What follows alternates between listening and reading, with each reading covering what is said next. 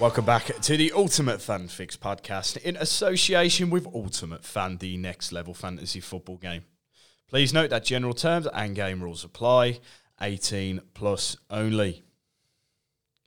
My name is Reece Charlton, also known as UF Reece, and I'm the host of the Ultimate Fan Fix, which aims to help the UF community create their best possible lineups ahead of each game week.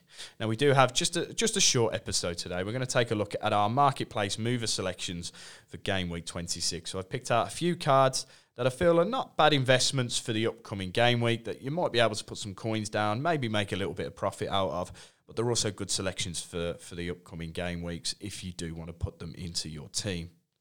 So I've only got two cards today. There's not a lot on there that I really fancied as of late, but there is one player card that really stood out to me, and that is Leandro Trossard of Arsenal. And after starting the last two games for the Gunners, there is not a better time to pick up Leandro Trossard from the UF marketplace. The Belgian winger started up front against Leicester last weekend, and he can be utilised on either the left wing or in the central forward position. Arsenal take on Bournemouth, Fulham, Crystal Palace and Leeds in their next 4 game weeks. And with Gabriel Jesus still out with an injury, we're not likely to see him until April. Trossard could well remain in the starting lineup. If the former Brighton man keeps chalking up the goals and assists, his UF price will surely continue to rise in the coming weeks.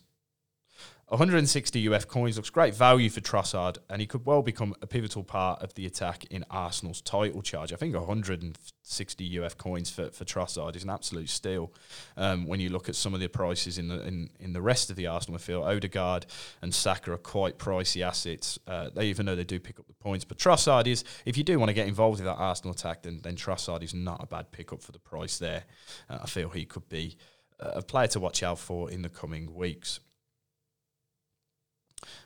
Our second card, and we've gone with a team card here. It's not very often we do go with a team card, and they have been mentioned in this feature before. We're going with Spurs. And while it is known that Spurs are not the most consistent of sides as of late, their latest run of games makes their team card a solid investment. The North London side have a nice run of games in the next few game weeks as they face Wolves, Nottingham Forest, Southampton, Everton, Brighton and Bournemouth between game weeks 26 and game weeks 31. Antonio Conte's side also have a UCL game week coming up as they take on AC Milan for a place in the quarter-finals. Despite being 1-0 down on aggregate, they still stand a fair chance of progressing, especially as they do carry home advantage in that game. While their price might not significantly rise compared to the players' cards, Spurs' price for their upcoming game seems a little bit of a steal when you look at that. It could be a solid investment looking into the next few weeks. It wouldn't be a surprise to see their stock rise if they went off on a decent run of form. So the purchase of Tottenham's team card for 150 UF coins looks worthwhile at this stage. And that is it for today's episode of the Ultimate Fan Fix. We said it was a short one, and that's all we've got for today's episode.